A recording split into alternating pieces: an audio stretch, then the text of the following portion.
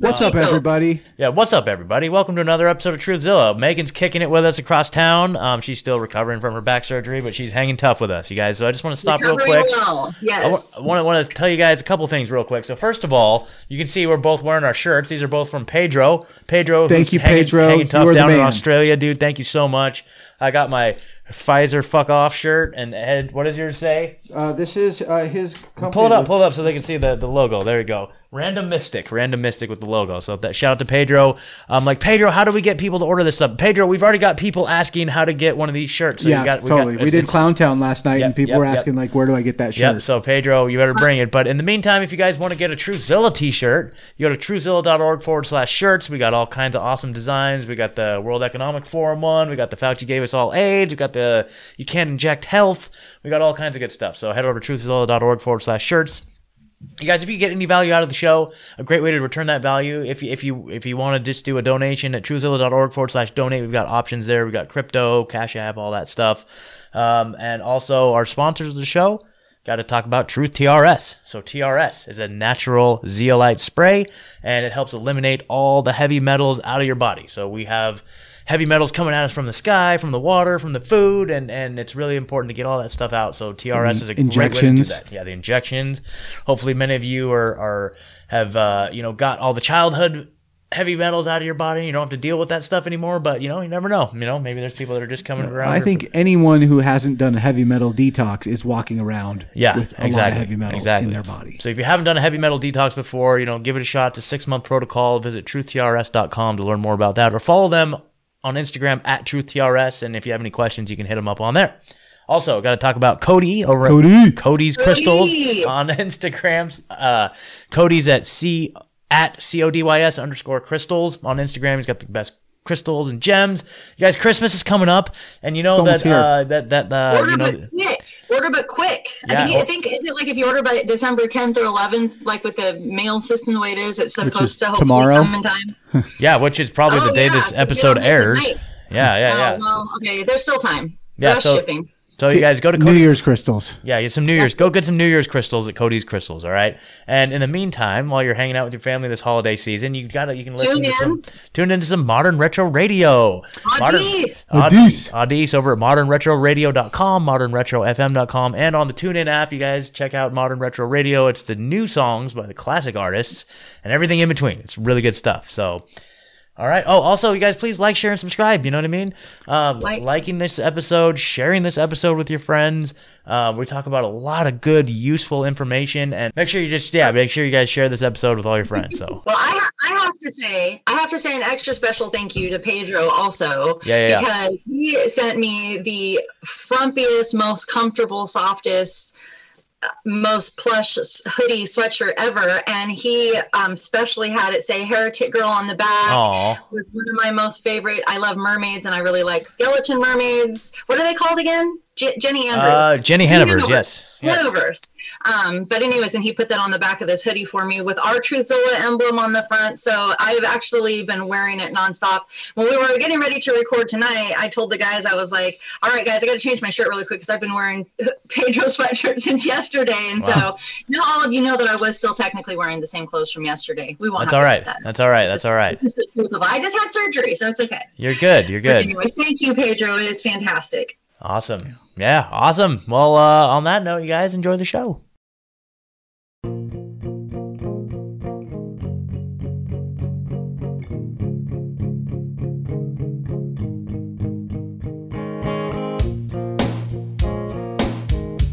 Welcome to Truthzilla. I'm Megan here with Scott and Ed. Hello. Our guest tonight is Derek Broze, a journalist, author, filmmaker, speaker, activist, and organizer.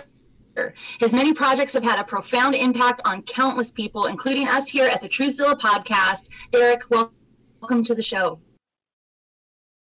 I appreciate you guys having me on. Thank you so much for having me here with you. Oh man, it really truly is an honor and a pleasure. We were kind of typed that intro up, and I'm just thinking of all the different things you do, and I'm sure we left a few things out. Like you're just, very much involved with this. You've literally been a huge inspiration for me personally. We've kind of taken your ideas and ran with them in a lot of ways here in our community. The Freedom Cell piece.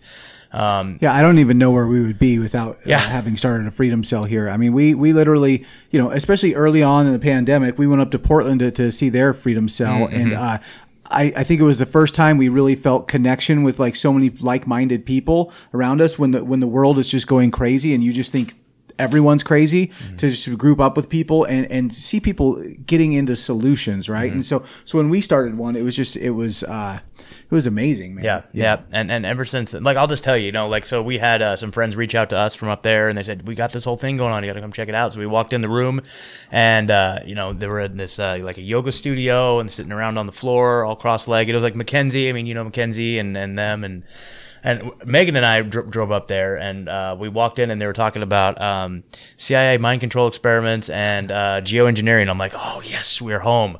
We're home. Well, and then the first time I went up there, Howard Lichtman was speaking, talking about the thick red line. Yep. Yeah, we did a gong bath at the end of it. It was like it was just such a wonderful experience. Yeah, it was pretty powerful. And so, you know, we're like, we have to do this in our community, and so we did. We started, and that's been our message here on the show. We talk about it all the time. Like, you know, if you guys are out there, whatever community you're in, wherever you're at in the world, you know, go to freedomcells.org and look for a Freedom Cell in your community. And if there isn't one, start one, because if you build it, they will come. There's so many people out there looking for fellowship and solutions, and it's just been, you know, it's a great tool. Yeah, kind of the psyop is to make us feel like we're alone. Yeah. We're not alone. There are a lot of us. We just have to find each other. Absolutely. That's really amazing to hear, guys, just the positive responses. And, you know, I got to connect on tour with you guys, and that's one of the things that I can say has been so just both humbling, but also kind of reinvigorating and inspiring for me, is to connect with people like yourselves. And I mean, Miriam and I spent 2 months, as you guys know, traveling the country, and every city we're visiting, we were hearing similar stories of people who were like, oh, we found each other through the Telegram groups or through the website, and now we're, you know, pulling our kids out of school together. We're growing food together. We're buying, you know, whatever the projects or the things people are involved in, we can see that movement happening. And I was just briefly mentioning to you before we started, I mean, I just literally came from a Freedom Cell meeting here in Tepoztlan in Mexico, a few hours away from where we live. So it's even happening in Mexico now, where these cells are just starting to pop up, both of English speaking, like kind of expats, Americans and Canadians and Europeans who've come out here, but also Mexicans who are also now starting to learn about the concepts and implement it. And it's amazing to see it happening. Yeah, it's so powerful, man. Like, it's just amazing when just the synergy that occurs when people, you know, different backgrounds, different experiences, all coming aligned with a single principle of just like freedom and autonomy, and then just wanting to pull away from the system. Like we were talking to Jason Bassler from Free Thought Project last night, and, you know, a lot of these same topics came up again. You know, just the idea of just the you know.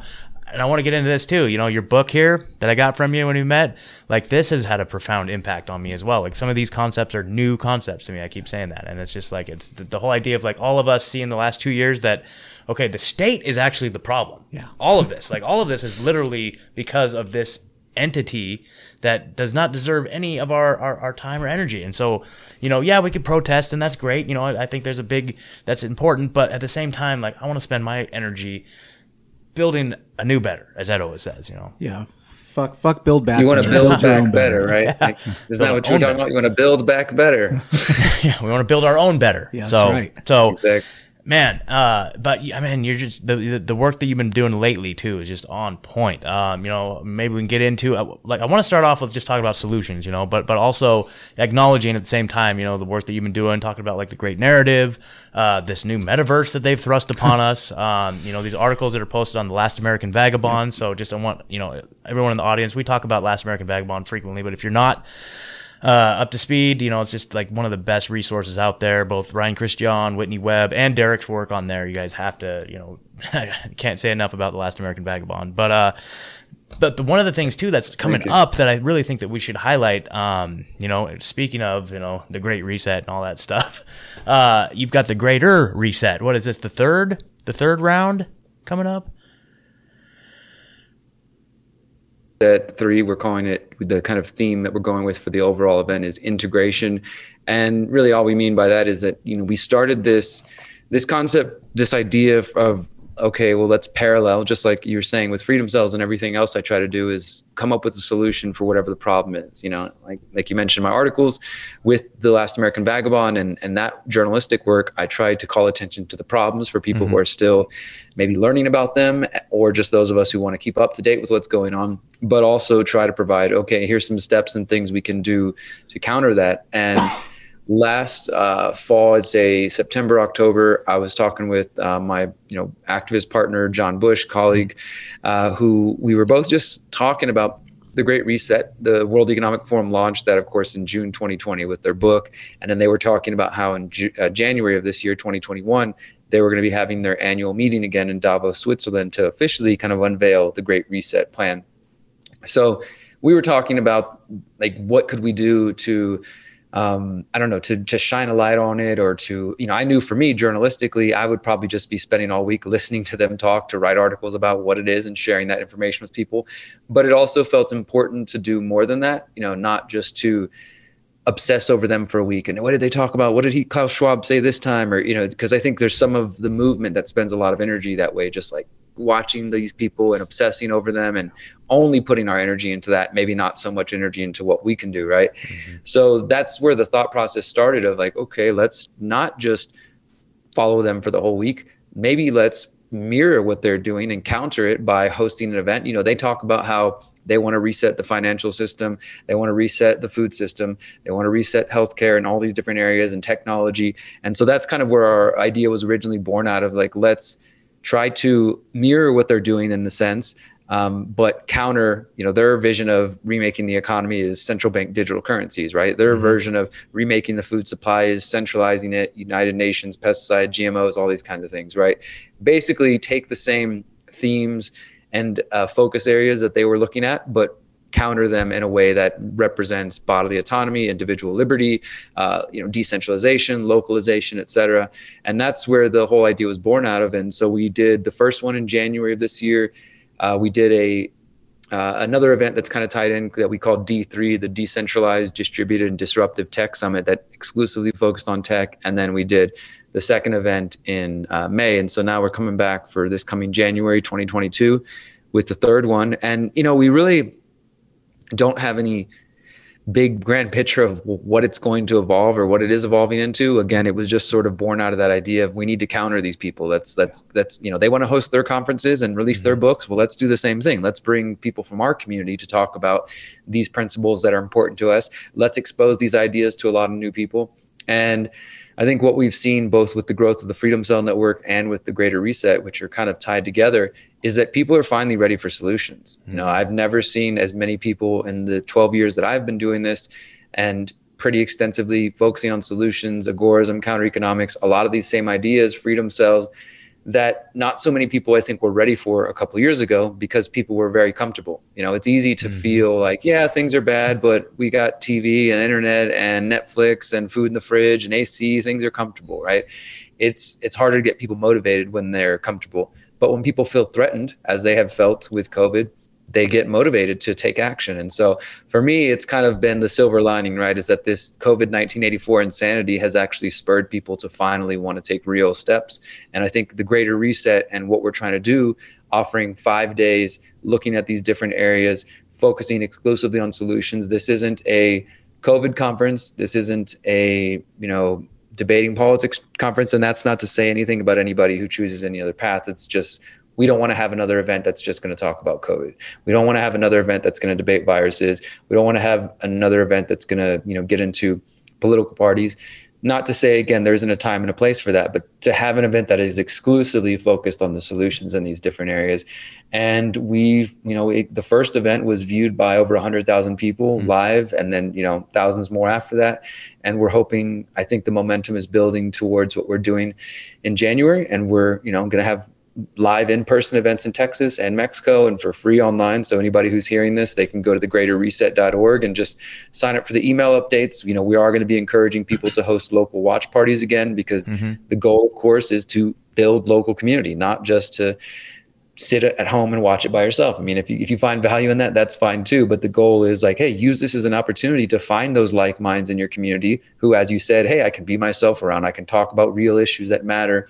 around other people. And most importantly, I would say, people who want to focus on solutions too. So I definitely want to invite everybody who's unfamiliar to check out thegreaterreset.org and see how they can get involved. That's so great. I have a question too, and I don't know if you can say any of this yet, but I know like some of the speakers you've just had top-notch speakers at these events. Can you list off some just so our listeners will get excited to want to come watch the next Greater Reset? Sure, I can do even better than that. I can tell you guys the unreleased list. How about that? Ooh, We've got about 10 more that we need to announce. Let me pull up real quick what I can say off the top of my head. So obviously myself, John Bush, Ramiro Romani, who's part of our team and has just been doing a lot of good work in the tech area.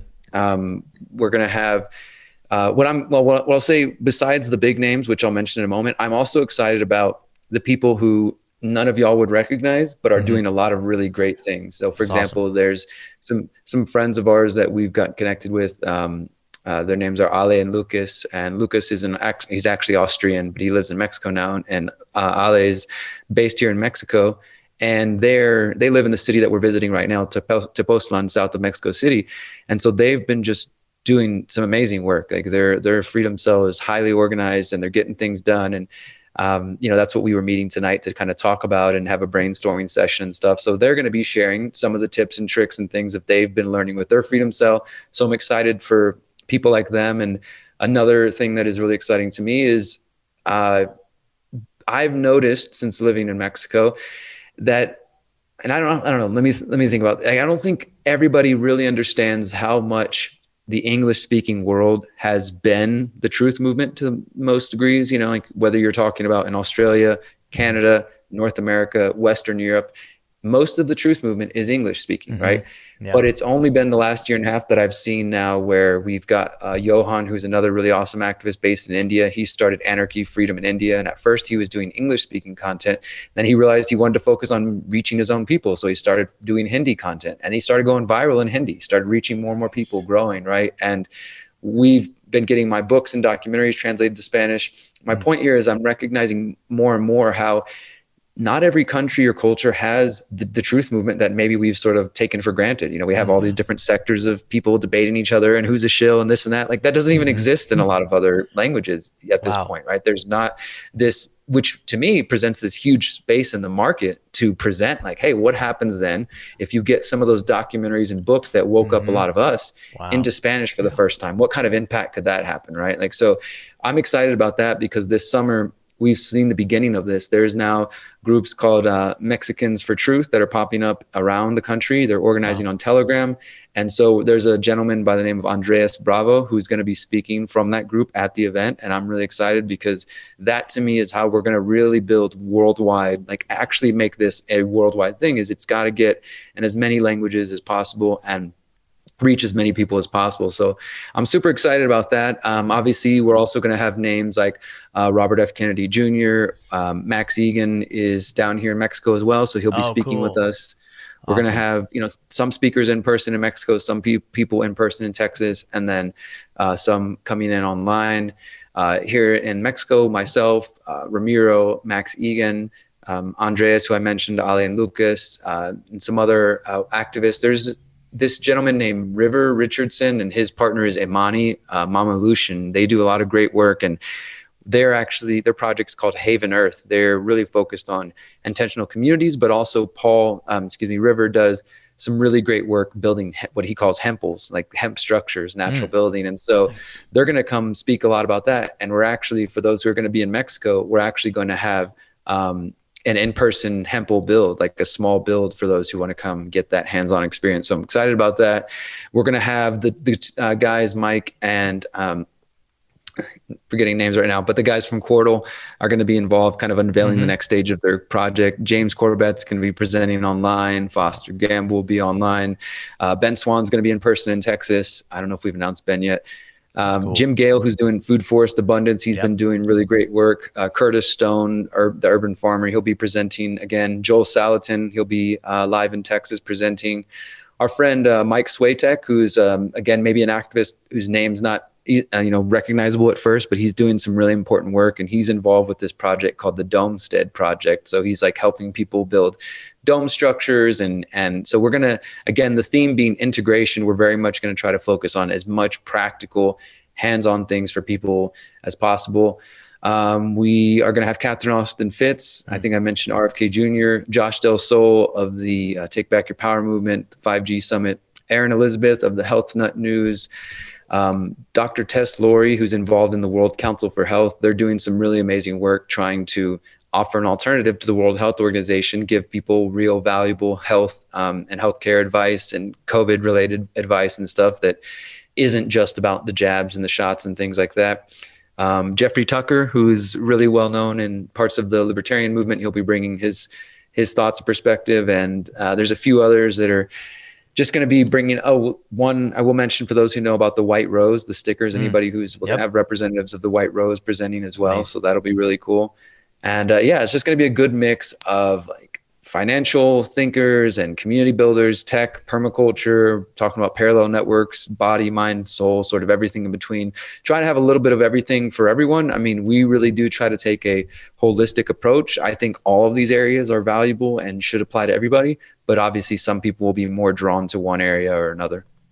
Man, that's so powerful. Yeah. It's funny. My roommate, he's named John. He's awesome. I'm helping him develop this like off-grid heating system, like using rocket stoves. I think he said he met you up in Portland when you were up there. Anyway, he last night I come home and he's like, I bought tickets. I'm driving. So he's driving in his camper down to Buda, Texas to take place in person. He was super excited. I'm like, yes, go awesome. Get it, go represent. Great. So yeah, man, it's just super inspiring that you're just you're putting all this together. It's pretty awesome. So thank you guys. I appreciate it. I'm really excited. I'm glad you guys are you're gonna have community representatives at one or both of the locations, man. I mean, and I do want to invite again, like anybody who we recognize it right now is maybe an interesting time to be trying to put on a live event, right? For most people, they're canceling events again because we're hearing now about the latest variant or whatever. And we also empathize with the fact that there are people who are in our international community who can't leave their countries. I mean, it's insane that that's the case, right? Like we've just seen in the last month a flood of Canadians coming to Mexico because it was one of the only places they could get to without shots, tests and quarantines and all that. And so, I mean, we understand like the reality, but even if you're in a position where you can't come to Texas or you can't come to Mexico, do what you can to get organized locally and host a watch party. If you can't host the watch party for all 5 days, look at the themes and the speakers that we're presenting, find a day that suits your community best. And, whether it's your house or a park or a local venue that you can partner with, we're going to actually be putting out a sort of a step-by-step process, encouraging people to create these local watch parties to try to just make it as easy as possible. And that's been the other beautiful thing. And for those who've watched the past events, not only is it about the in-person event, but we try to highlight like, hey, look at these folks in Switzerland's watching, look at these people in Germany and elsewhere, and really just help everybody recognize there are people all over the world tuned in right now. We're all thinking about the same things. We're all trying to find these solutions. And there's just so much strength in that. Absolutely. 100%. Well, yeah, I'm really excited for it, and it will definitely be hosted. We'll definitely host a party. I have ideas already. So. Good, awesome.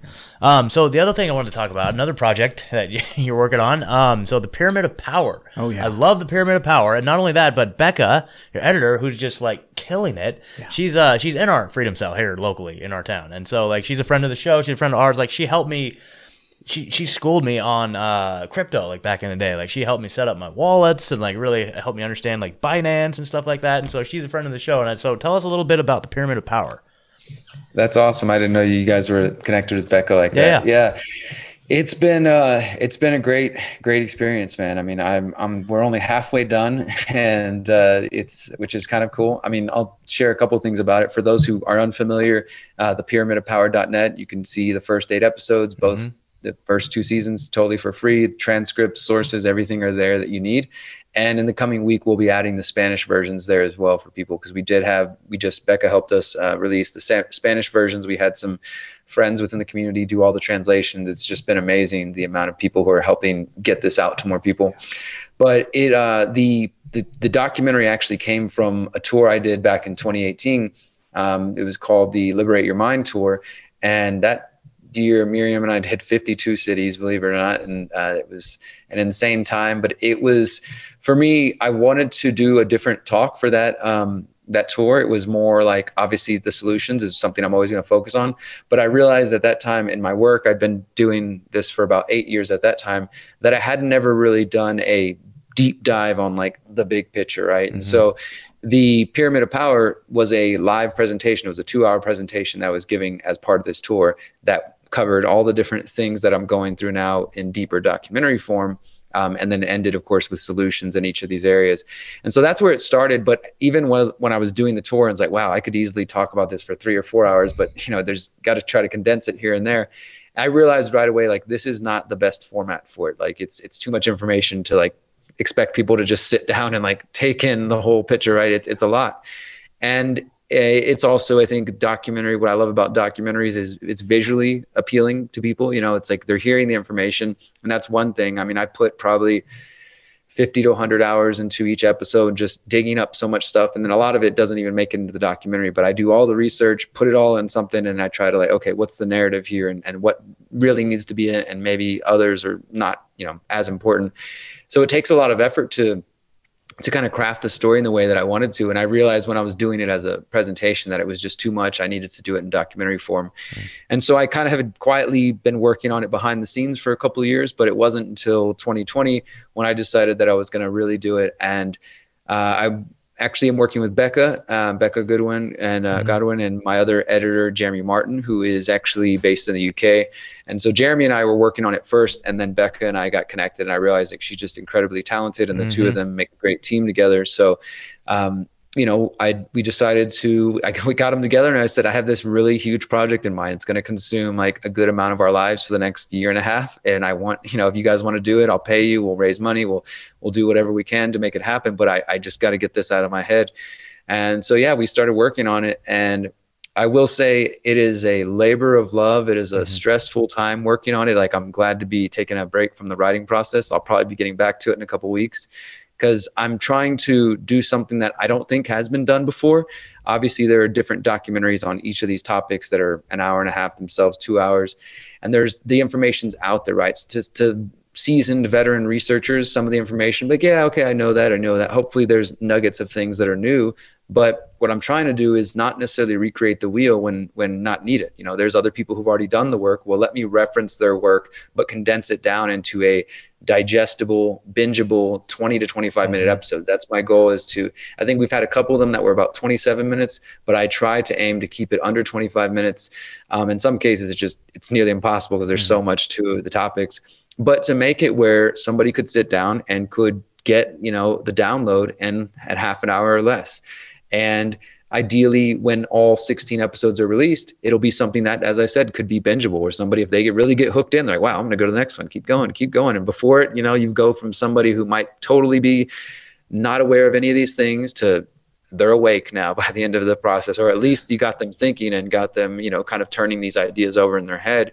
So I wanted to make it where it could be palatable. It could be done in less than 30 minutes, and to have solutions in it. There's a lot of documentaries, again, that have talked about these areas, but there's very few that talk about any kind of solutions in any of the departments. So I wanted to get the vital information, present that in 20 minutes or so, and then also make sure that there are solutions and suggested items to at least kind of pick up, and as well as further reading, further documentaries to go deeper for those who are kind of beginning their journeys in that area. And yeah, so far I think we have been pretty successful. I mean, I feel like honored to work with Becca and Jeremy, because I do all the research myself. I do all the, I sit with it and just research, put it all together, write the script.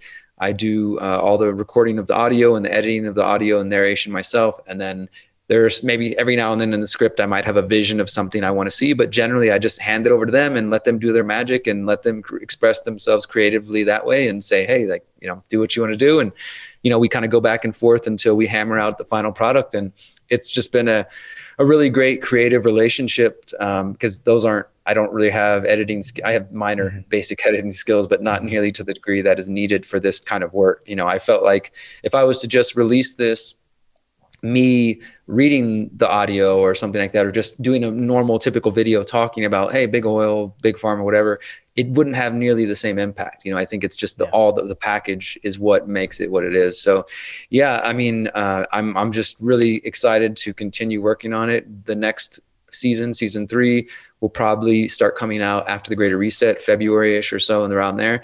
And it's just, we're kind of, I feel like the first 2 seasons were, again, like 101 for some people, some basic kind of beginner things in some ways, but also starting to get like hints at the deeper picture, hinting like, hey, maybe there's a eugenics things going on here. We'll explore that soon, right?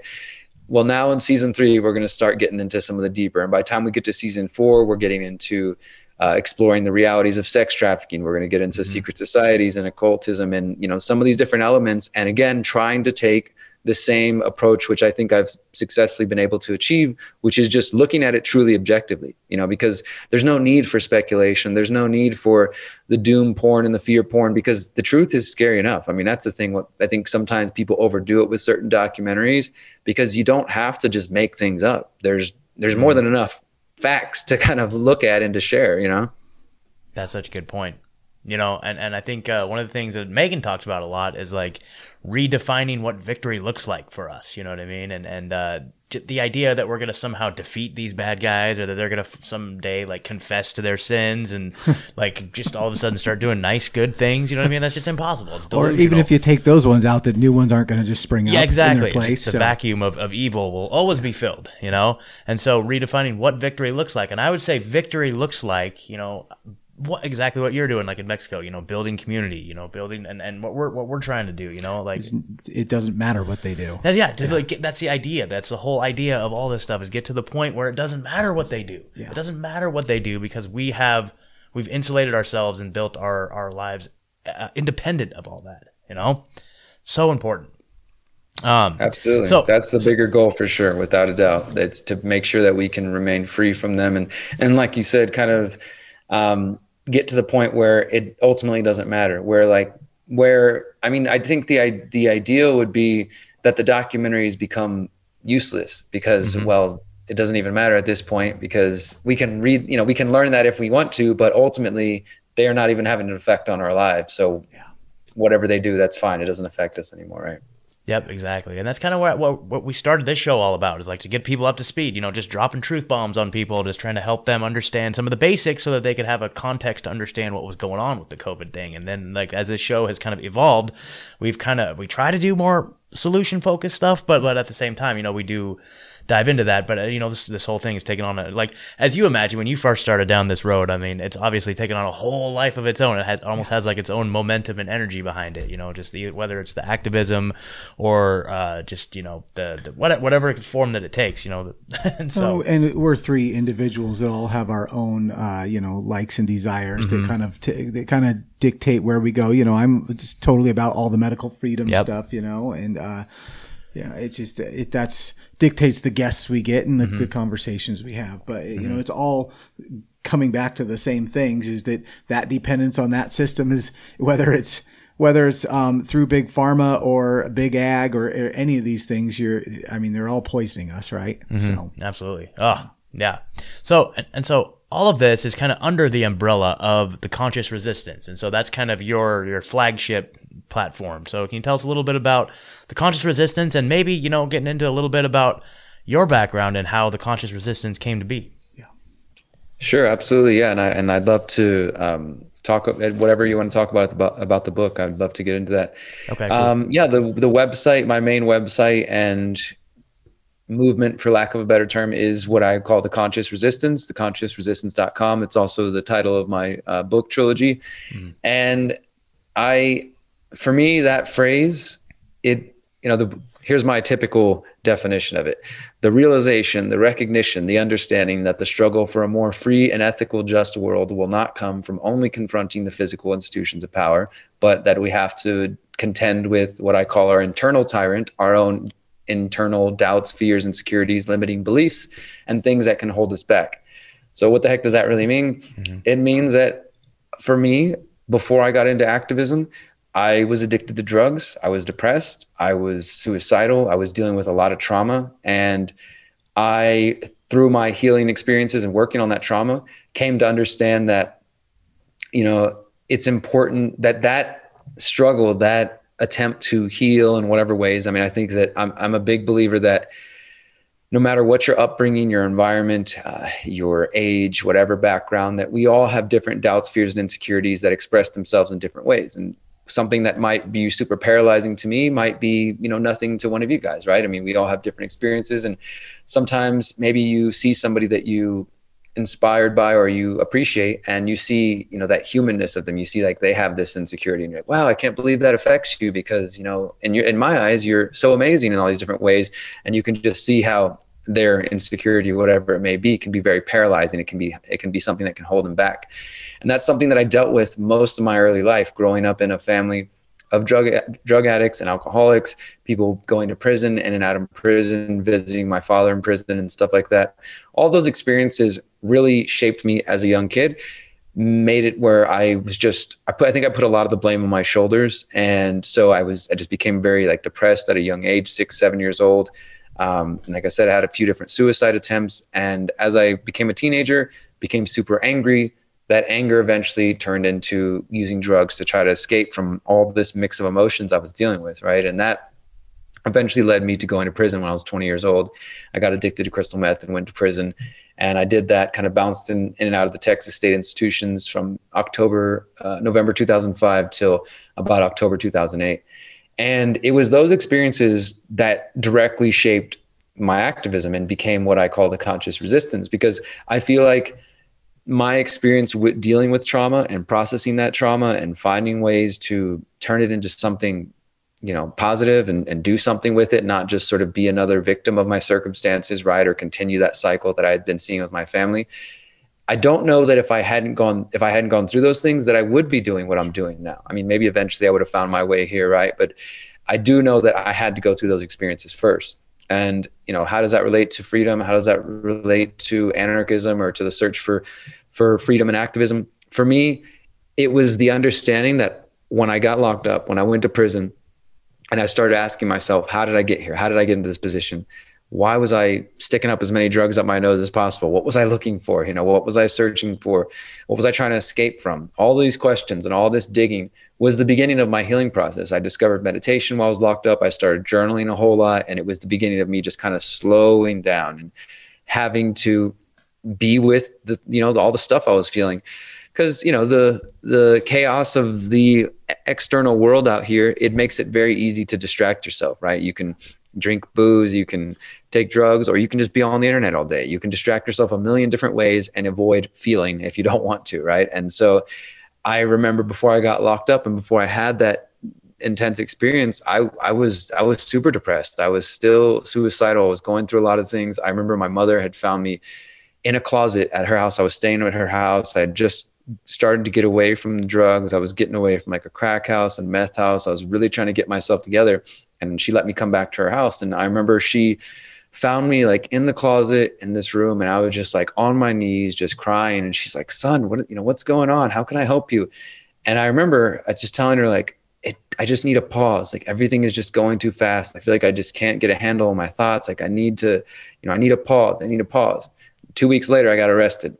And I got my pause, not in the form I was expecting or necessarily wanting, but it gave me the space to really start digging in and thinking and like, okay, wow, here I am. Now I've got a pause. Now I'm stuck in this cage. No matter what I do, no matter who I call, how much I cry or complain or, fight or whatever, I'm not going home for at least a year. What am I going to do at that time? Am I going to just sit here and be pissed off at the world?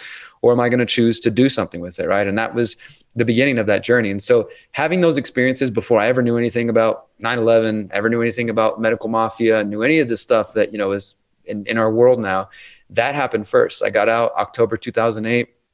And then I started waking up late 2009, started the activist group, the Houston Freethinkers in 2010, and on and on and on I'm doing today. Experiences happened first. And so when I did start to get into activism, I was on my kind of healing journey. I was very open to anything because I was just like, I need healing. I don't know what it is. I'm going to put my ego aside. I'm going to, whatever, I'm just going to trust. Okay, if you want to try this, modality, you want to try this meditation, you want to try this group thing, like I was open to it. I would go for it. And I had a lot of healing experiences, a lot of memories and things coming back to me just by choosing to be open. And like I said, putting my ego aside and say, all right, I feel kind of silly. I don't know if this thing is going to work, but I'm here for my healing. So I'm just going to focus on that and get what I can. And just started opening up to a lot of different experiences at the same time that I was starting to question the world around me and starting to, research the drug war, for example, having just gotten out of prison for drugs. And it was like, wow, there's all this back history of the drug war I never knew about. What else is there? That was like a light bulb going off of like, hey, what else have I been being lied to about? And but the spiritual kind of journey happened first. And so when I started to get into the activism and researching conspiracies and things, for the first couple of years, it was just spiritual life and an activist life. They were two separate worlds that I kind of was existing in. And then in summer 2013, I had another kind of shift or download. It was just one of those nights where you're up for too long and you can't sleep and watching David Icke videos and whatever else all night. And just, and the phrase, the conscious resistance, came to me. And it was just like, that's where it came to me. It's like, wow, this is it. Like I've been living a double life and I can't do that anymore. Like this is one thing. For me, freedom is both spiritual and physical. It's both mental and it's psychological. It's all the different things. And that's what I've strived to do with my work. And my buddy, John Vibes, who is actually the co-author of that book, we started, me and him met through, he's in the East Coast. Me and him met just through synchronicity, brought us together in the movement. We both realized like, hey, we have an interest in psychedelics and shamanism and anarchism and volunteerism, and we started having some podcast conversations about that. And that eventually evolved to become the book. But at first it was just like, hey, here's another person who's into psychedelics and, shamanism and Native American traditions, as well as anarchism. And it didn't seem at the time, 2010, 2011, 2012, there weren't so many people exploring these concepts. And I'm thankful to say that now there are a lot more of us who see that commonality between spirituality and freedom, and more specifically spirituality and anarchism, because it definitely was there was a lot less people in the space before, and now I think more and more people get that. Absolutely. And it's such a well-written book, man. I can't say enough praise about it. I'm almost done. I'm about halfway through with the Manifesto of the Free Humans. I even did like a live stream a few weeks ago. I'm like, you guys, you gotta. I was like so excited about it, you know what I mean? But the first chapter of the Manifesto of the Free Humans is just so. I went back and reread it several times. It's just like, these are new ideas, man. The idea of like just, like we're so trapped in this idea. You were talking about oh my gosh, I don't know how I'm embarrassed and I'm blanking on his name, but just the idea of like when you're in a slave system, like you can't even perceive outside of it. Frederick Douglass, pardon me. Sorry, gosh. Yeah. The story of Frederick Douglass, and just the idea of like this is not the ultimate advancement of civilization, and this current situation with the current state of affairs, the government, capitalism, like all of this is not the most advanced that humans can get to. And I think that's kind of an illusion that this is the best we have to offer. This is the best we can do. And that we need to start reframing the conversation around, wait a minute, why do we have to have this authority? And just bringing it back to just some of the basics, and when you say anarchism, that automatically triggers something in everyone's mind. And to me, like I picture more like, the Black Bloc Antifa type of deal. That's what I picture as like an anarchist, you know what I mean? But I see some crusty punk rockers, something like that. Yeah. So yeah, but none of the punks actually know anything about anarchism. That's not anymore. Apparently not. So how would you recommend we go back and reframe this conversation around that? I think that you're right to be selective or, kind of careful in the words we choose, right? I tend to use anarchism in circles where I feel like I'm going to be understood. Sure. People, I don't need to explain myself, but you're correct that like in the average circle, anywhere you use that word and there's going to be charged feelings one way or the other. Like you said, some people think of like, oh yeah, I knew a bunch of crust punks that were anarchists, right? Or, oh wait, aren't those the Antifa people who come punch me in the face, right? Everybody's got a different kind of vision of that. I think some of that is by design. And there are folks who have felt like we're better off focusing on words like voluntarism or other things. And I think ultimately voluntarism is anarchism. So I think they can be used interchangeably. But I think that, it really comes down to showing people by actions, right? Because most people, I think, are learning by observation, things that we can see and feel and hear, right? That's another thing with Freedom Cells is when we were first talking about this in 2015, 2016, it's just this abstract idea. Hey, maybe we could all get together and organize locally and try to form groups, and we could connect and form this larger network that could be used for traveling, whatever. We were just dreaming it up. And again, unless you're somebody who's super highly motivated, forward thinking, et cetera, like some of us are, you might not even be able to imagine it, right? I mean, some people can't imagine, for example, a world without government, or a world with even less government, or a world without cops, or a world with less cops. Like, these concepts are so foreign to their everyday reality that it's hard for them to even place it in anything, right? So I think that beyond getting stuck into semantic debates about the specific words we use, obviously words do have power, but more than, getting stuck in those debates is what I think is important is showing people like through our actions, right? Which is what I think has been so inspiring for me to see with Freedom Cells, and just seeing it growing to that point where people are, I think there's different cells at different stages. It's a big decentralized movement, so things look different from one city, one country to the next. But the places where people are really truly taking on the ideas, they're not just sitting around talking. They're getting things done. They're organizing. They're, as I said, growing food together. They're taking concrete actions. And those are the things that then inspire other people, like, oh, wow, look at those people. They're living happy and free, and they don't have shots. They're not wearing masks. They're, they're eating good, healthy food. Their kids seem to be balanced and well-adjusted. People can see with their eyes and hear with their ears. And I think that's kind of what's most important to me, because then you can show somebody, this is anarchism. This is freedom, right? People growing their own food, people getting organized. There's nobody's being forced here. Everybody's just coming upon their own accord. This is spontaneous order. This is people coming together voluntarily, consensually, and saying, hey, we want to work with you. We want to grow food with you. We want to raise our kids together, whatever the case may be. And I think that is how you show people, because even, since writing the book, and we released that version in 2020, it's the most up-to-date version. That's like what I wish I could find everybody who bought the book prior to then and take it back from them and give them that version, because, that's like the most complete up-to-date version. But I think that, like, my ideas are always evolving, and I do consider myself to be an anarchist and agorist. And I also know and believe that anarchism is more of a state of mind too, that it exists like in the moments where there aren't force and violence and coercion. Like, every time that people choose to come together consensually and do an exchange, like, that is a moment of anarchism right there. Like, that is a moment of freedom right there, right? It doesn't necessarily always look like something we can point to long term, but it's in those moments, right? It's in the moments where people come together, even just this conversation. We're choosing to engage knowing that we're going to respect each other's time right now. You could be doing anything else in the world other than talking to me. I could be doing anything else other than talking to you, but we're saying, hey, we're going to consensually, voluntarily come together, exchange ideas, learn from each other, et cetera. Like, that is anarchism right here. This is us coming together. There's nobody forcing us to be here. I think that's what's important for people to see as well, that it happens all the time, every day around us. But we have been propagandized to believe that it's some far off, distant ideal that we can only get to once the government's gone or something, instead of a place and an experience that we can aspire to create every day in our relationships. So in that context, that's great. So in that context, we can take a look at our lives, right? I can take a look at my life, and if I'm engaged in an activity where it's like, well, I would rather not be doing this, so therefore maybe it's a little bit against my will. So how do I extricate myself from this? This is me being in the matrix for some reason. Even if I'm doing activities that are maybe something that's not ideal, like, I don't. Sadly, not taking care of like all the duties on the farm, that some of that may not be like the thing that you want to do ideally, but it's something that's got to be done, but it's something that you're like willingly engaged in because it's so important to do.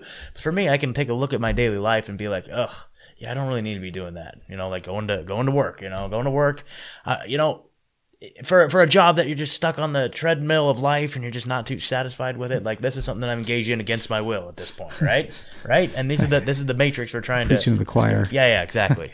So I don't know. That's a good litmus test to take a look at your life and to see what activities you're engaged in involuntarily. Yeah. Right?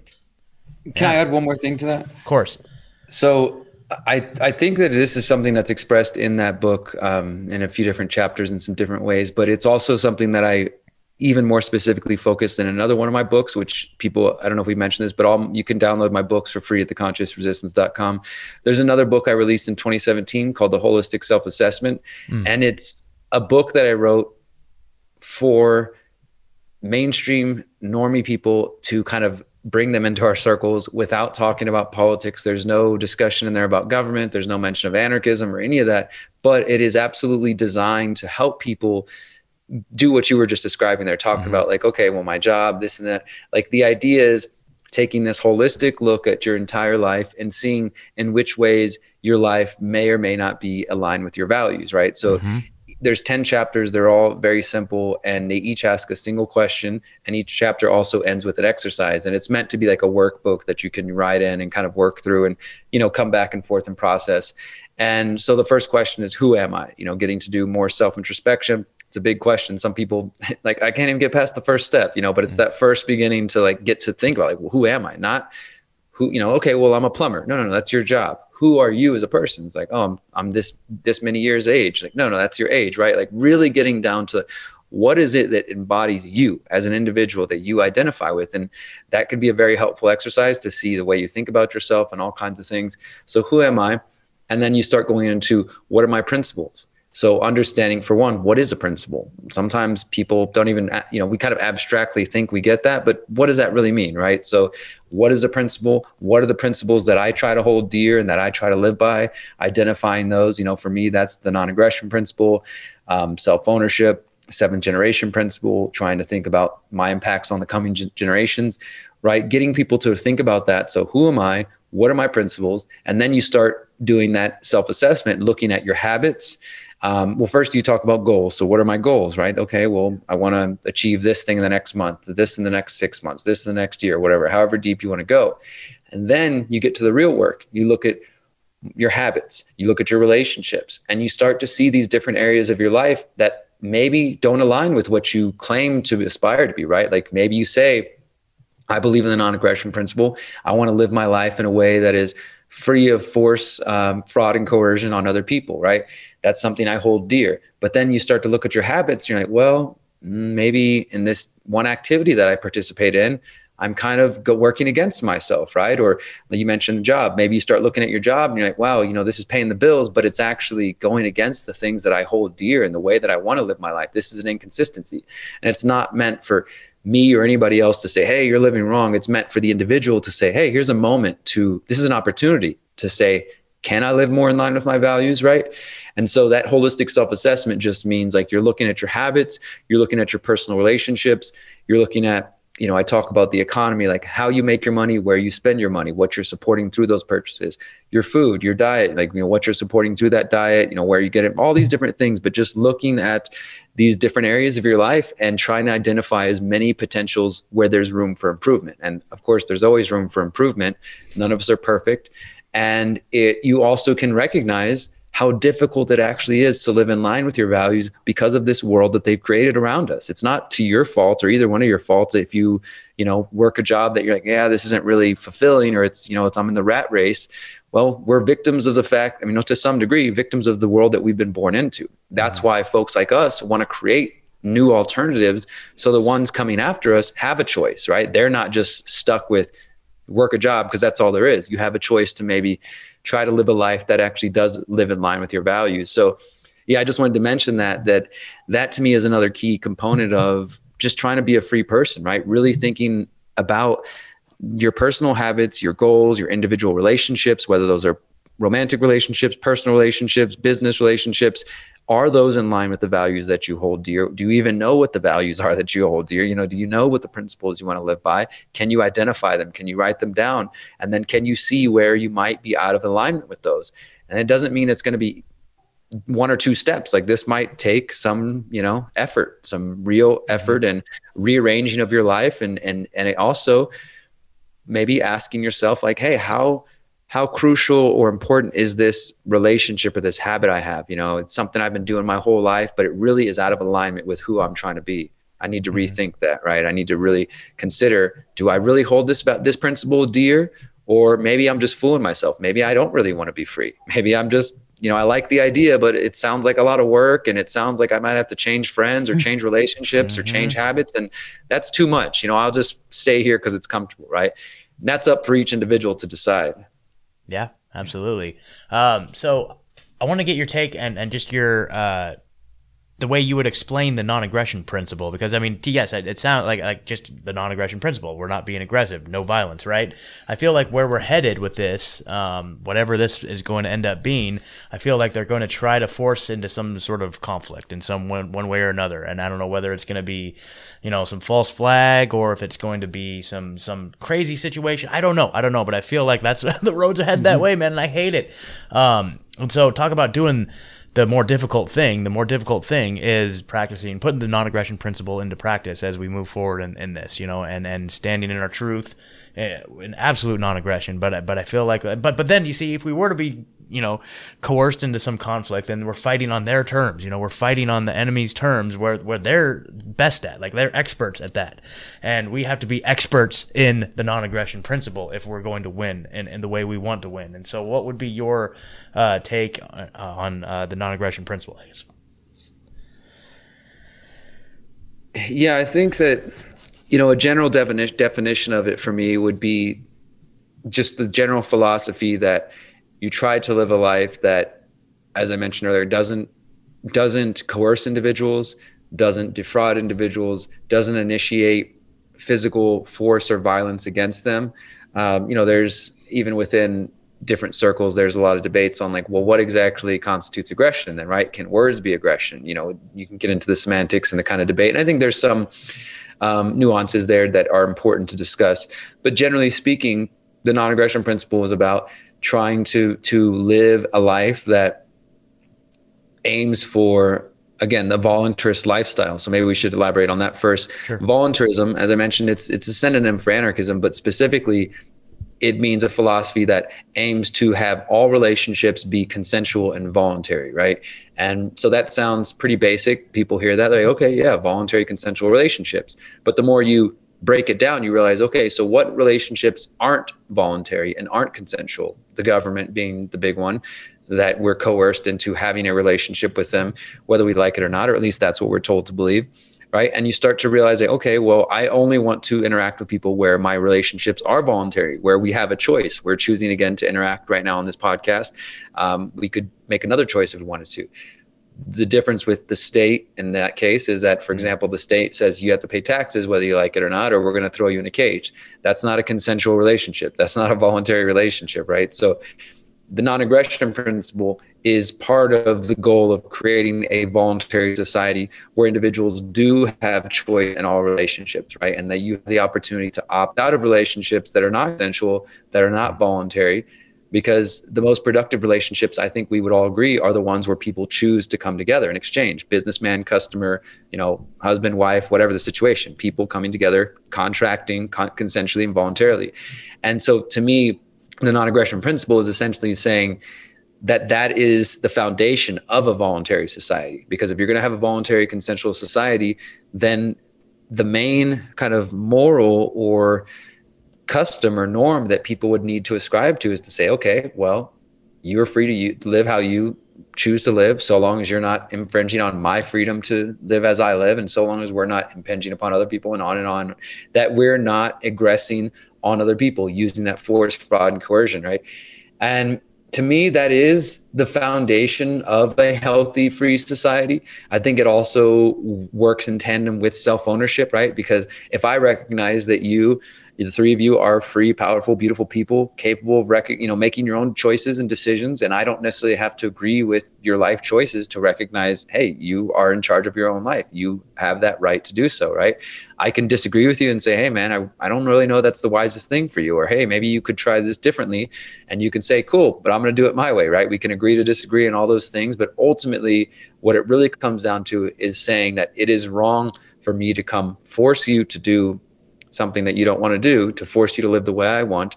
And it's also wrong for me to vote for a government to force you to do it, right? I mean, that's kind of the underpinning of it for me.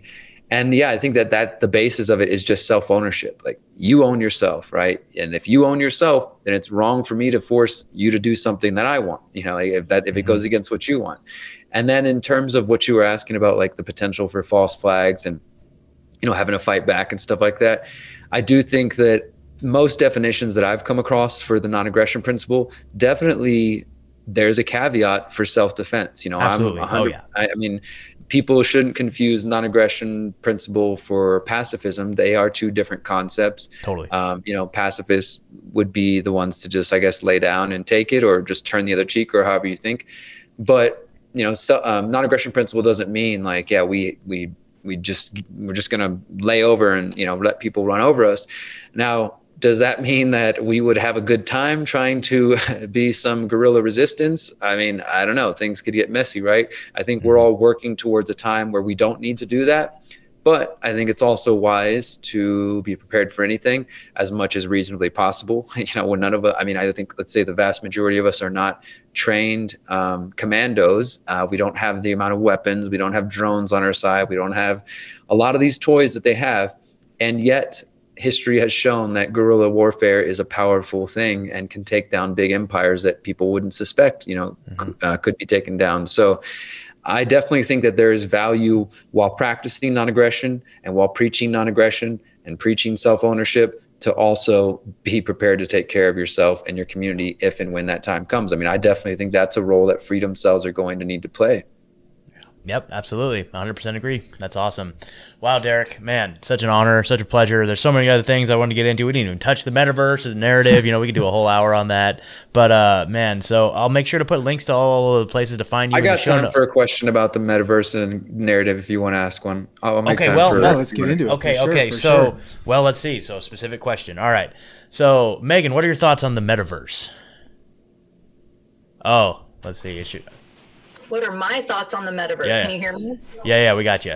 Well, so I don't know all that much about it, I'm not going to lie, but what I have heard, I think it's just totally diabolical, and I think we need to completely withdraw from all of these platforms, but I know that's easier said than done. Yes, so we're going to be the ones that live very different lives outside the city, but in other words, Derek... Yeah, I don't know, it just seems like a blatant way of pulling everyone further away from each other and trying to delude us into thinking that we're having connectivity and fellowship with one another in this.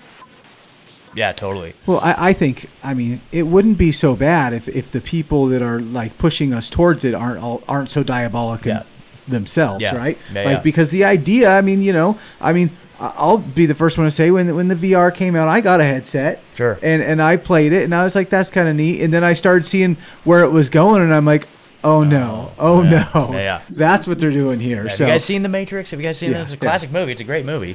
But Derek, so the new article that you guys that you wrote, that's up on the Last American Vagabond, 2-part article. First one about the great narrative, second one about the metaverse. So these are two emerging technologies, philosophies. Where do you see, I guess, if I were to sum it up in one question, and I encourage everyone to go read those articles. It's on the Last American Vagabond. There's a link. We'll put links in the show notes. But where do you see the confluence, where the merging of the metaverse and the Great Reset, I guess, overall? Yeah, these are really fascinating and disturbing topics, right? I'm kind of in the same way. I've never owned the virtual reality headset, but I did my video summary of my article the other day, and I was kind of mentioning, I remember being a little kid and the early 90s and going to the arcades and the first attempts at virtual reality, right? Super clunky, just whatever. But it was to me exciting, wow, I could be in the video game. This sounds awesome, right? As you said, man, if it was different people, maybe we could have some of these toys and it could be a fun thing, right? But it's just I don't think that's the cards we're dealt at the moment. They're going to use it for some really scary and crazy things. But I'm going to assume most of the audience is familiar with the Great Reset term that was, launched by the World Economic Forum in June 2020. And as I said earlier, they had their first official conference announcing it in January of this year, 2021. So in November, they announced that they were hosting an event in Dubai, United Arab Emirates, called The Great Narrative. And this was the next phase of their Great Reset thing. And so I decided, all right, I got to sit down and watch these crazy people talk for a few hours to figure out what the heck they're going on about. And sure enough, there was something there to at least, try to spread awareness about. And it's essentially, for one, when you think about what a narrative is, right? And in terms of literature, narrative is, it's the storyline you're following in a book or, what you're doing. And for our own personal lives, it could be the narrative of your life, whatever that means, the sort of image that you put out there, right? Or the way you see yourself experiencing the world around you, right? And it also has philosophical meanings. about how you give the people meaning, how you give meaning to the people's lives, the type of narratives that you essentially propagandize them with, right? And this could be a narrative that says, hey, these people are taking care of our health and there's a horrible pandemic going on. And, there's all kinds of narratives that are constantly being fed to us. There's a pro-war narrative. There's all these different narratives that are constantly around us that the average person who isn't thinking in terms of the influences around them is easily susceptible to these different narratives. Because again, if you're not conscious, if you're not thinking for your own self, then you're going to be swept up in somebody else's narrative and somebody else's propaganda. So you can see the clear importance of narrative and the fact that these people behind the Great Reset are now saying, well, we need to develop better trust. We need to create the great narrative so that we can engineer. We need to imagine, then engineer, and then manifest the next vision of society. And their meeting, the great narrative in Dubai, was really focused a lot on the next 50 years and the next 10 to 50 years. As we know, their Agenda 2030, we're going into 2022 right now. This is their decade of transformation, as they call it. So it's all about them just recognizing. I think, to me, it was sort of almost a partial admission that the COVID narrative isn't being fully bought by a lot of people. I mean, as we know, there's a lot of people protesting. Protesting is one form of pushing back, but also things like the fact that freedom cells are growing, I think, is a sign of this, that people are looking for solutions. So the fact that they have to host a meeting called the Great Narrative and discuss, that they're losing the narrative and that how are we going to convince more people? How are we going to rebuild trust? To me, it's almost a positive. It's a sign that they are aware that not everybody's buying the storyline, as much as it might seem that way, as much as the corporate media might like us to believe that we're the crazy ones and, it's just everybody's buying into this but us. I think the fact that they have to host events like this and talk about trust and rebuilding trust and narrative does show that their plans might not be going as quickly or smoothly as they would have hoped. And I think that's a good thing. So they're hosting this meeting. And most of it is pushing, besides talking about narrative, is pushing the same stuff they've talked about for years, the fourth industrial revolution, which is just the digital panopticon. It's the surveillance grid. It's smart cities. It's, driverless cars. It's the inclusive, diverse, sustainable world that you've always wanted. As you said, you'll own nothing and be happy, right? It's all those things. Like, that's the vision that they're creating. And how that ties into the metaverse, I think, is really interesting, because I've focused a lot over the last few years through my work with 5G, on smart cities and the dangers of smart cities and, the smart grid and all that stuff, and how that ties into the technocracy. And that is still a part of their plan and part of their agenda. But that itself deals with a physical world that you exist in, right? That's like still, you're going to a physical city and there's, going to be fancy technology, but you're still physically there. Whereas the metaverse is this alternative, virtual, and augmented reality that you will be projected into. So this could be, like you said, the headsets or the glasses, eventually a Neuralink, some kind of chip that projects you into an alternative world where you can, look like whatever, be whoever, right? That's part of it. But I also think that when it comes to the smart cities and the physical infrastructure, they do imagine us having like contact lenses in, or the glasses, and where, because the difference between augmented and virtual, for those who might not be familiar, virtual is like a full encompassing world that you're in. And this is like some, you could be sitting in your living room with goggles on and you think you're in Maui or whatever, right? But augmented reality is maybe you got the contact lens or the glasses on and you're walking through a smart city and the facial recognition cameras scan you. And as soon as they scan your face, they pull up your social media profile, your Google search history, et cetera. And then on your heads-up display pops up an ad telling you, hey, did you know that your favorite market down the street is having a sale based on your recent search history, right? It's this fully integrated everything. And kind of like Minority Report, you're going to be like playing with the air in front of you kind of thing, right? So they do seem to imagine some mix of augmented and virtual reality, right? And again, like, convenience could be really helpful, could be easy. There's a lot of like potential pluses for some of this technology. There's a lot of really scary, worrisome things as well. What I'm most concerned about as it relates to the metaverse is the youngest generations, because kids are already being given like the cell phone pretty much at birth in some cases. and they're already getting used to dealing with screens. I'm sure you guys have come across it, like 3 or 4 year old kids who already know how to unlock phones and pull up apps and do things like that. They're already like plugged in. Not only that, their minds and their eyes are being trained to stare at these screens and kind of live in this alternative reality. And some kids do it already with video games. I mean, I used to love video games too, but this is like a whole new like frontier of that realm, right? And you can imagine where with enough programming and conditioning, the youngest generations coming in would prefer to be in the metaverse as opposed to the real world, right? And especially if you throw in a little bit of dash of climate change propaganda that, hey guys, it's better for the planet if you're in the metaverse. There's no viruses in the metaverse. No masks. There's no COVID. There's no masks in the metaverse, That's it. Yeah, so I definitely think that could be one of the ways that they're going to try to coerce and promote people to be involved in that. And ultimately, I mean, again, if this is some other reality, maybe this could be, freedom of choice. Ultimately, if we believe in freedom, we have to accept that there are going to be people who choose to augment their body. There are going to be people who try to merge with machines. There are going to be people who put implants on them. They're already doing this, right? And yeah, totally. Ultimately, if you have bodily autonomy, then you should have the freedom to augment your body if you want, right? But I think that it's about having these conversations and trying to get people to think about what we're walking into, right? Because a lot of us maybe blindly embrace social media and the internet itself and have seen some of the dangerous implications of that. And now we're trying to pull back a little bit and get some of our privacy back and things like that. Imagine that for the people who are just going to rush right into the metaverse and rush right into that. And, years down the line, they found out, oh, by the way, it's causing, brain problems, or it's causing, or who knows, right? Or what happens if you're in the metaverse and you get hacked? Like there's so many different concerns around that. And I do think it is going to be marketed to the younger generation, that they're going to make it about video games. They're going to make it super convenient and easy and fun and all that kind of stuff. And unfortunately, we're probably going to be the old people like, damn it, get out of the metaverse. I can just see it happening already. But totally. I don't know, man. I mean, I think we're in some ways too. I think that they're stumbling. This is the last thing I'll say. And I think they're stumbling to some degree because when I was doing my research, by pretty much all accounts, like even in the mainstream corporate media, they admit that like people haven't bought in yet. Like the Oculus Rift's been around, like, the Google Glass was a total failure. Google promoted it as like it was going to be like the biggest next big thing, and nobody uses it. It's not, you can't find Google Glass anywhere.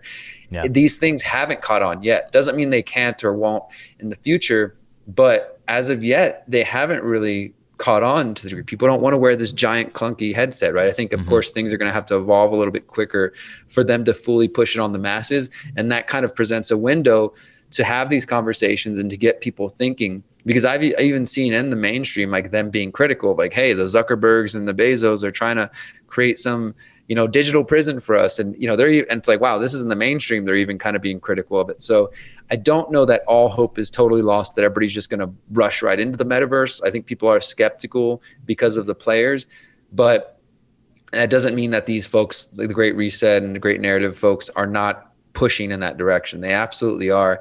And then the other thing is, I also think it's a mistake to think about the metaverse in terms of a single place or destination, because maybe at the beginning of the internet, right, people talk, oh, the World Wide Web, we don't really say or think of it in that terms anymore, right? Now it's just like there's all kinds of pockets and corners of the internet. It's not like one single place. And in the same way, there might be a Facebook metaverse, and then there might be a Google metaverse, but it seems like more than likely these are going to be kind of intersecting and overlapping different worlds, and some might have value. One question I'll pose to you guys is, I think we're going to see content creators going into the metaverse, and I don't know that I'll be the first person to rush into there, but I've thought about this. It's like, well, in the same way some people are like, oh no, I'm not going to use social media, or I'm not going to use Facebook. Well, what would have happened if we just said, well, DARPA helped create the internet, I'm not going to use that tool to reach people. Or, it's like, are we just going to abandon the metaverse and let them take it over? Like, I don't know. I'm not saying that it's necessary, but if you think about it, what if you were hosting a digital version of your show in the metaverse and there's 100 new audience members there that you didn't have before? Would you pass that up, or would you still, I think it's going to bring up some interesting questions for us too, like how we interact with it.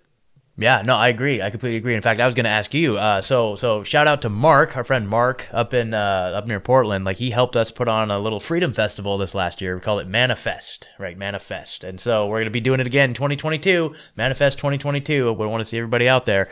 But he's super into crypto, super into this stuff, and he's one of us, 100%. But he was hitting me up saying like, "Hey, bro, I got like the drop on some of these like Decentraland like properties. Like, we need to start investing in some of these properties. It's going to be a lot of money." And I'm still just like, I don't know, man. I don't know. but actually, you know, I feel like there's a lot of economic opportunity, you know, and yes, for us, you know, as a show or as people like maybe trying to diversify and grow, and is there some legitimacy in having like one finger maybe in it, just a little bit, to try and like extract some resources, some digital resources? I mean, I don't know.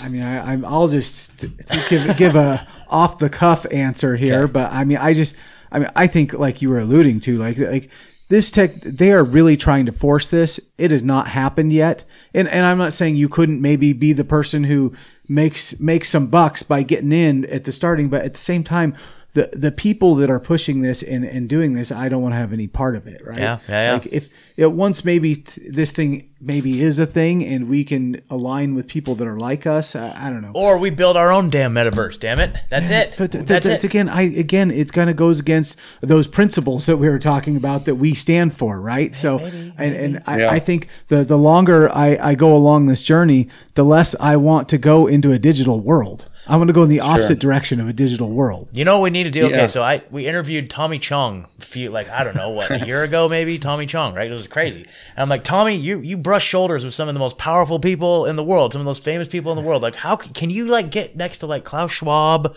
or Bill Gates and just put like I don't know, like a vial of acid in their coffee or something like that? Can you just do that? And then they'll wake up and they'll be like, "Oh my God, what am I doing?" And then they'll come around, and then the metaverse will be a perfectly beautiful place. But until that day, I don't know. Well, I still think that there's something to be said, though, that just putting electronics on your head is probably not good for you. Okay, yeah, there's that too. Yeah, I mean, there's definitely like the EMF aspect of it, right? The health side of things that they're not even bringing up, and like, hey, what is the future going to be of people who are living in a smart city, smart world with 10,000 sensors surrounding them that are all putting off EMFs and, you know, their own signal? That's one implication of it. And I think, like you said, man, I mean, I feel like in some way it might be like we're seeding a battleground if we choose not to participate, but also at the same time, I do think that there's a separation between technology and spirituality, right? In some ways, there are people who are, let's say, kind of in their spiritual journey, they try to be as far away from technology as possible, right? Like one example, in a lot of native traditions, whenever we're doing our ceremonies, cell phones and electronic devices are supposed to be kept far away. They're like traditionally, natives believe that interferes with spirit's ability to communicate and connect with people, that causes interference. So if you think about it in those terms, the further we go towards that digital world, maybe we're losing some spiritual connection, you know, by doing that. So that's one consideration. And then also, I think you're right, though. I mean, what if you're like your buddy's invested in some real estate in metaverse or second world or whatever it is, and he's like, hey, I just sold this property in the freaking digital world for $1 million, and now I'm going to go buy real land with it and do real things with it, right? I mean, because again, we already see this somewhat with people who are like very much anti-blockchain or anti-crypto. I mean, there's clear, and I've written about this, there's clear problems in that space. There's, you know, co-opting and all this stuff. And at the same time, I've been using crypto to get paid in my journalism since 2012. And I've, you know, done all that without having to use banks. I'm cashing out my crypto now to get cash to get land. Like, I don't see how that can be a bad thing, right? It's going to lead to a lot of positive developments. So I understand that idea, like you said, having like one little finger in their world, right? And I have seen people in the crypto space who are more like-minded like we are, who are thinking in terms of decentralization, who are talking about creating the, what do they call it? The decentralized cryptoverse, or, you know, different kind of names. Again, there's probably going to be different variations of it, but saying, hey, well, let's have a digital space that will respect privacy, that will, you know, do these things. And ultimately, maybe it is another evolution of humanity for those who choose to take part in it, and just another space to be, just like the internet is another space to be, right? There's some people who are very disconnected from the internet, and all the world of podcasts and conversations and internet debates is so far removed from their reality because they're not even connected in. Maybe they're happier for it. Maybe they're less stressed out than some of us who are so plugged in, but they're also totally disconnected in some ways from some of the bigger things that are going on. Oh, my lights are flashing. So I think it's ultimately going to come down to a choice, right? That individuals will have to make, like, how plugged in or unplugged in do you want to be? What are the benefits of being plugged in or even having a finger in there? Are there benefits? And, I think it could be a scary thing coming from a place. I'll just add this, we talked a little bit about my experience with addiction. I think this is probably going to be addictive too. I think it will definitely be a sort of thing that once you get sucked into it, maybe the real world doesn't feel so interesting anymore, right? That's a whole nother implication of just like what we're going to be setting our brain up for by being, just this totally new experience that humanity's never had before, right? Like it could become something that people in a way become addicted to, and they no longer care about their physical reality, their little sack of flesh here. They'd rather be in the digital sphere, Yeah. Crazy. And yeah, man. And it's crazy that you mentioned that too. Like I didn't mention it earlier, but like I'm in recovery too. And like my story is very similar to yours. I was on that same stuff and ended up going to prison. And that was a big part of my awakening too. It's just crazy, man. And so I just can't thank you enough for your, oh man. Yeah. All the work that you're doing is just such an inspiration. And I've learned so much from you. I just can't express enough gratitude. We're just going to try and carry the message and just keep pushing it forward, man. Like it's so powerful. So, but yeah, I want to put all the show, like in the notes, like all the places, because there's so many, and to find your work. But what would be the best way for our audience to support you and your efforts? Honestly, I think that what means most to me in terms of support at this moment is just sharing the work. I've got some videos and some social media posts in mind that I've been wanting to make to just kind of remind people that social media, the positive benefit of it is sharing. I feel like there's not so much sharing going on as there used to be. Maybe, I just kind of miss out on it, but I feel like sometimes people consume content, but they forget the part of like, hey, if you find value in this, this book, this article, this documentary, this conversation, whatever, send it to somebody, and don't just post it into the black hole that is social media. Send it in a text message. Hey friend, like, I thought you might enjoy this conversation. I thought you might enjoy this video I found. That goes a lot further than just posting to random people on Facebook or wherever else, right? Like send an email, send a personal text message. Like if anything I say or do feels necessary or vital to somebody, then I just want to encourage you to share it with other people, especially people who you think could benefit or haven't come across this information, because I've been doing this for a while and my work is still growing. Thankfully, I feel blessed for that. But it's growing in spite of increasing censorship. And so the way around that is for people to send direct videos, to send direct links to people, right? Not just to rely on or assume that people are going to see it because it's on social media. Because as we know, people are not going to see it. There's a lot of fact checkers. There's this whole ecosystem to keeping people in the dark. So personally, for me, the biggest thing anybody can do is if they find value in my work, share it. Share it with people that you think will be open-minded to it. And that goes a long way. I'm blessed at this point to my work is now taking care of me financially. So I'm in a position where I'm okay. Like what matters more to me is that the work gets out there. So if people are interested in the Pyramid of Power, thepyramidofpower.net, transcripts, all the links, everything is available there. Share it out.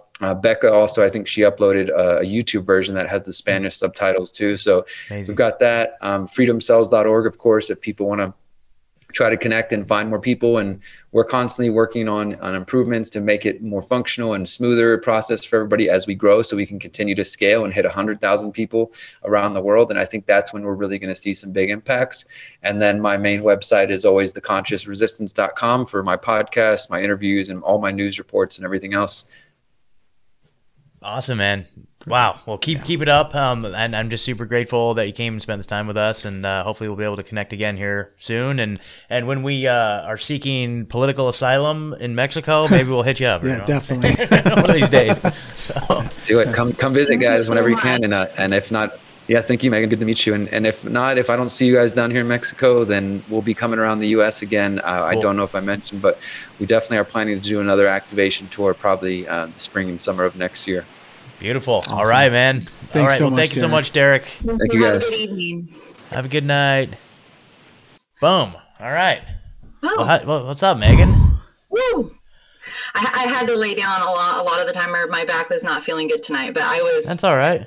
I was right here, and I had my clicker on the mute in case I wanted to jump in at any point. But no, it's all good. It's all good. So I'm glad to see you upright and doing better. I'm kind of bummed that we didn't get the microphone working, but oh well, we'll figure it out. This one, yeah. So we got Megan this. Wrap? Yeah, Megan's got this awesome microphone, but we couldn't figure it out from here. So anyway, whatever. Yeah, it looks really and yes, cool. it was plugged in earlier. If you guys are like, yeah. Just to be fair though, it wasn't plugged in at first, but yes. Okay. Well, yes. But then we figured out that was the problem, and we thought we had it. But Ford sitting behind me, and he's like, "Is that plugged in, ma'am?" Yeah. So then Derek showed up, and like, well, shoot, we're just gonna have to roll with the laptop audio, but that's all right. That's all right. Yeah. So Megan, just keep healing. Keep healing. Maybe we'll get you in the studio next week, huh? Hopefully so. Okay. We'll see how it goes. I'm better every day, though, and at the end of the day, I know that I will, at some point in the near future, be well enough to do all the things, and that super excites me. Yes. So don't get love it. Don't push too hard. Community building when I'm fully myself again. So just no shoveling. No shoveling. Absolutely not. Awesome.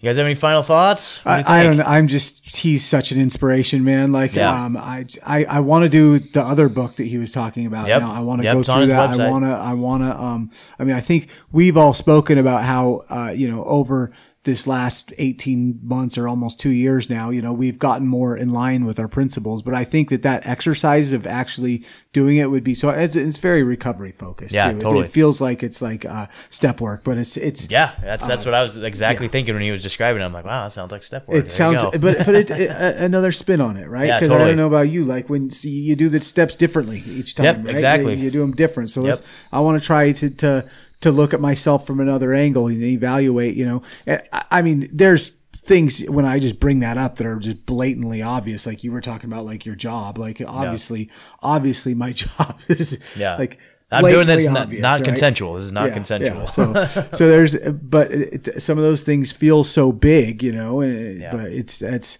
I think I definitely going on that journey and starting it is the only way you're going to get there. Maybe right? I'll let you borrow this book. Like this is I worth would love reading, to. dude. I was thinking when you're done with that, crazy, I'd love to dude. read it. What were you just saying, Megan? I thought it was that he was I haven't met him in person. You have. Yeah. Right, both of you have? Yeah. But so this was really my first actual, getting to just kind of hear him talk at length, like directly to us like that. And I was just saying that he seems like he's got such a mellow temperament, such an even keel to his nature that I'll bet he's able to make really good connections with people wherever he goes, because he doesn't have that confrontational energy about him. He's, doing all of these wonderful things, and we're all, some of us are meant to be, fiery little warriors, but I really appreciate that kind of calmer temperament, where as someone's explaining something to you, you can really feel comfortable to take from it what you want without any weird energies, I would say. I could absolutely attest to that, because it was really crazy. So we went up on like a Friday night, and he was doing this presentation at this little art studio. It was really, really cool. Him and his gal Miriam, that she led like a meditation, and he's a rapper too. And you go to SoundCloud. I wanted to make that point too. He has that super mellow temperament, but then when you hear him rap, he got into it. He was like, and it was really good. So his rap name is 33. So go look up 33 on SoundCloud. He's got his songs on there. Is he coming to Manifest this next summer? We'll have to invite him. We'll certainly throw the invite. Obviously. So that was the Friday night, and then I ended up staying the night up at Mark's. So we talked about Mark in the episode. He let me camp out on the property. Went back to Portland the next day, and we all did this anti-mandate march, right?